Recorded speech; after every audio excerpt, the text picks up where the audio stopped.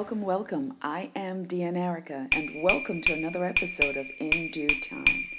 I know. Listen, it's been a while since I've been on here, but here's the thing. I've been traveling. I was away. My husband and I went home to Jamaica, and then we spent a fabulous, almost a month in Africa. It was amazing, absolutely amazing. So that's what we did for the month of January. It was an amazing trip for a lot of reasons. Number one, we've always wanted to go to Africa. Always. It's always been on our places to go list.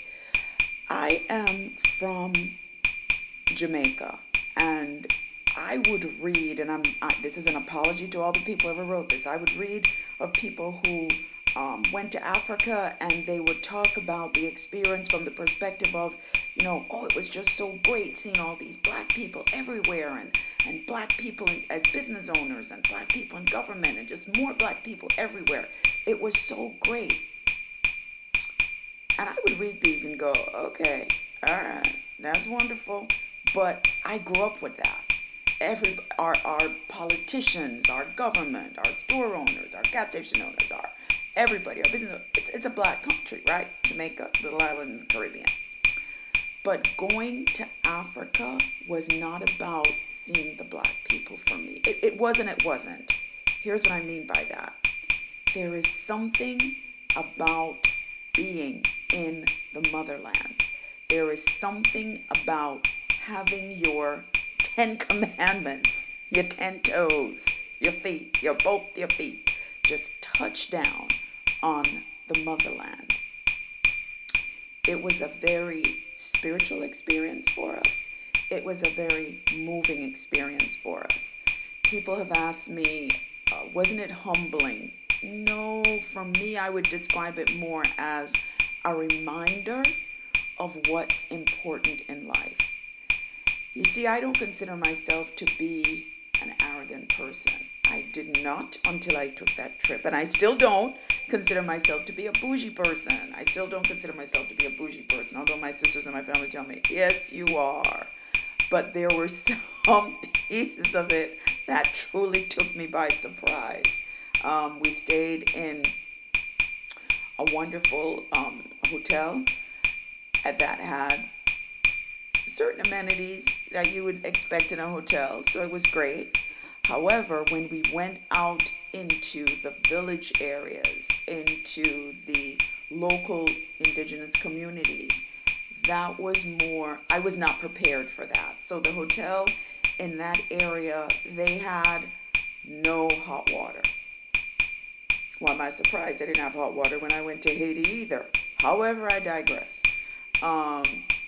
So that kind of took me by surprise, a lot by surprise, until I discovered that if you just run the water, then it will get warm. And also if you take your bath, take your shower during the day, because there are no bathtubs. The toilet, the basin, and the shower are all one. Picture the image. It's exactly what I said. Yes. The other thing was that when they mentioned outhouse, I thought outhouse was kind of like there's a toilet and it's outside, in something like a porta potty. So my husband was actually the one who was like, actually, no, it's a little more rustic than that. And so that was also surprising for me as well. Having to squat over this hole in the ground. I will say it was a concrete or a cement type hole. And it did have, for some of those more fancy places, like if you went out to a restaurant in the village, then it was in an enclosed area that had a door and a roof. But in the other areas, it was no door, no covering, no roof, just a hole. So it was a learning experience for me. And as I've shared this with some other people, they said, oh yeah, girl, that's how it was in Egypt, and that's how it was in Ghana, and that's how it was in, and I was like, oh, so it's just me and my naive self that didn't know that it was this way. However, make no mistake, that did not in any way, shape, or form distract or take away from the experience of just interacting with the people, their warmth, their generosity, their absolute graciousness in embracing us. They have their local dialect, and then their language for the part of Africa that we were in is French. Well, I've come back with two um, commitments. I'm going to learn French, and I'm going to learn to ride a motorbike, because they rode these motorbikes everywhere. That's what they were riding. I was also touched by, again, how simple things were there. Reminded of how very much we have, even though, here in the US we compare, and in other countries as well, we compare ourselves and go, okay, no, I'm not rich. Look at blah, blah, blah. They've got way more. They've got, a car, a house with 4 garages. I only have 2, or I only have 1. And you've got 2 bedrooms or 3 bedrooms. In other words, we look at it from a collection of the material things that we have. And we say, wow, I don't have as much as this person, therefore I'm not as rich. Here's what this trip reminded me of. We're wealthy. We're absolutely wealthy, because those individuals, those people, are people there in the motherland. I'm talking about out there in these villages with nothing fancy. We're talking about the hotel having electricity, but not all the homes. The businesses, some of them have electricity, but not all of them. Indoor plumbing was not common.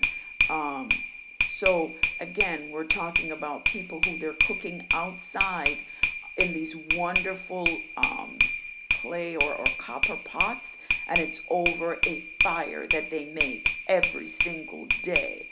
They want chicken. It's like, oh, hold up, wait a minute, and boom, boom. They go, they catch that chicken, twist the neck, cut it, put it in the hot water. This is my first time seeing all of this. My husband, of course, is way more versed in this because his family's from South Carolina. So his grandparents had a wonderful, amazing life they were farmers. So they would farm the land and they would cook fresh.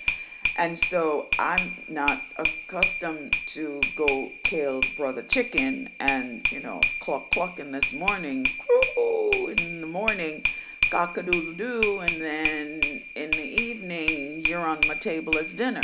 Fortunately, neither my husband and I nor I eat meat, because I do believe that if we ate meat, that would have somehow shifted things for us a little bit, if you understand what I'm saying.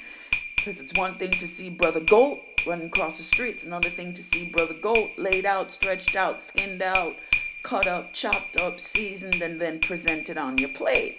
It's like, whoa, Billy Goat, girl, didn't know you could roll like that. That was one aspect of it, an eye-opening aspect of it. But again, the people were just so gracious, so wonderful. Even the children, they're greeting you, bonjour, bonjour, bonjour. It was wonderful. It reminded me, too, that there are some people who I've been blessed to know who they do celebrate the simple. And for them, the simple and celebrating their life is kind of standard fare for them.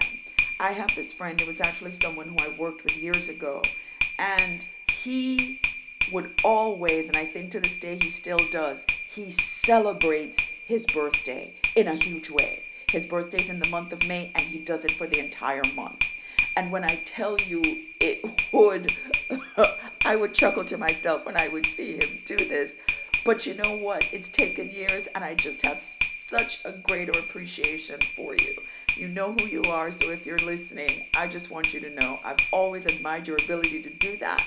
And going to Africa and coming back, for some reason, you were so forefront in my mind with just the way in which you celebrate these moments. And you don't give a rat's ass what anybody else thinks about it. You do it, you go all out, you're simply unapologetic, and you're not arrogant, you're not boasting, you're not flashy, but you are very colorful in terms of how you make your presence known and in terms of how you interact with life, to simply say, here I am. Here I am. And This brings me to reflecting on how we embrace life and how we celebrate the simple and how we look at it. The simple has much going for it. The simple in life is critically important. Just being able to sit and see the stars. Now, I'm not telling any of you anything that you haven't heard. What I'm saying is it's taken me all of these years, even though I've done it, even though I've practiced it, it's truly taken me all of these years to simply understand that there is power, great power in simply sitting with yourself. I don't know how to meditate. I've said that in some earlier podcasts that I've done. I don't know how to meditate. I always have like a whole lot of thoughts going on, and one thought leads to another, and one thought leads to another. But when you start to focus on what's simple, what's important, can I just take a minute to get an answer? Can I just take a minute to simply listen? And you listen very intently. It is amazing what happens and what comes, what's revealed, what you hear, what you feel, and how your body responds. This has been my experience for this year 2020. Has it been my experience in other years? Could be. But for some reason, this year I am more in tuned. It's kind of like vibrating at a higher frequency. My husband and I have been experiencing very interesting sensations and physical changes. And the only conclusion that we have come to is that we're going through a period where our bodies are calibrating to a different vibrational frequency. For those who have experienced this, I would love to hear how you have gone through that, how you have navigated through that, because it is indeed a wonderful experience. During this year, a milestone year for many people in many ways, whether it's a birthday or an anniversary or a graduation, a milestone. I have been getting, I do a lot of workshops and trainings. I facilitate groups.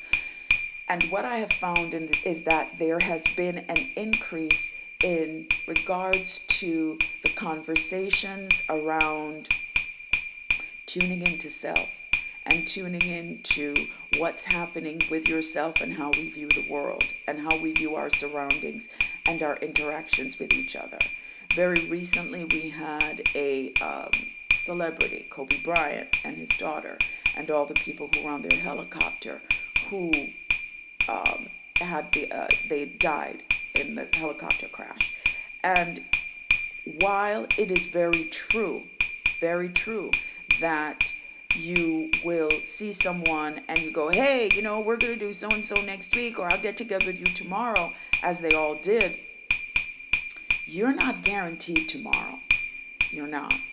And unfortunately, it takes these shock moments where there is someone like that, a celebrity, who, and it's not, I don't even think it's so much because it's a celebrity. It's more because of what we attach to that person in terms of them seeming bigger than life. Their life is bigger than ours, and so on some level we may assume that their experiences are bigger than ours, and so there are just certain things that, quote unquote, hey, it won't happen to them. But at the end of the day, all day long, we're all simply human. And so that's where it's important for us to recognize that we really do have to tune in, because there's so many messages that are being delivered to us now. There's so much information that we are receiving from the universe and that we can share with each other. For those of you who are like, what the hell is she talking about? I will simply say this. Think about yourself. Think about what you have started looking at in this year that's important to you. Is it still all about you, or are you starting to think about other people? Have you felt as if you're kind of going through a change, but you're not able to put words to it? You're feeling different emotions, but you're not understanding what they are. You are experiencing life in a different kind of way, and you don't know if it's that life is happening to you or that you are just lifing in a different way at a higher level. But I do believe this, again, because of the many interactions that I have on a daily basis with strangers. There is a shift that's taking place, and it's really important for us to tune in to that shift and to acknowledge it. I'm going to say it again. There's a shift that's taking place, and it's really important for us to tune into that shift and acknowledge it. I think that there are more of us who will have what we call strange encounters. We have all of these immigration laws, especially for those of us who live in New York, that are taking place, that are impacting our families. And while the rest of the world turns, our families may be in a little bit of turmoil. There's a reason that these shifts are taking place, and it's up to us to look at them and to process them, not so much in a negative way, but more in a positive way, meaning, is this something that is occurring so that it will shove me and catapult me to another greater way of being? Is there a change that I need to make, and is this going to be the catalyst for that change? Simple questions, not so simple answers. Because if the answer is yes, then it requires that you make some changes and you start to follow. If the answer is no, then you're like, well, what the hell is going on and why is it happening to me? So, simple questions. Answers may not be so simple.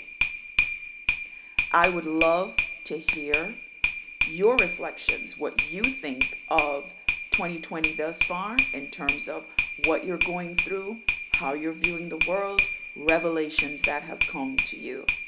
Because I do believe that we are all experiencing some kind of shift on a much higher level. And I can only say that in this you're not alone, and that in this way we're connected.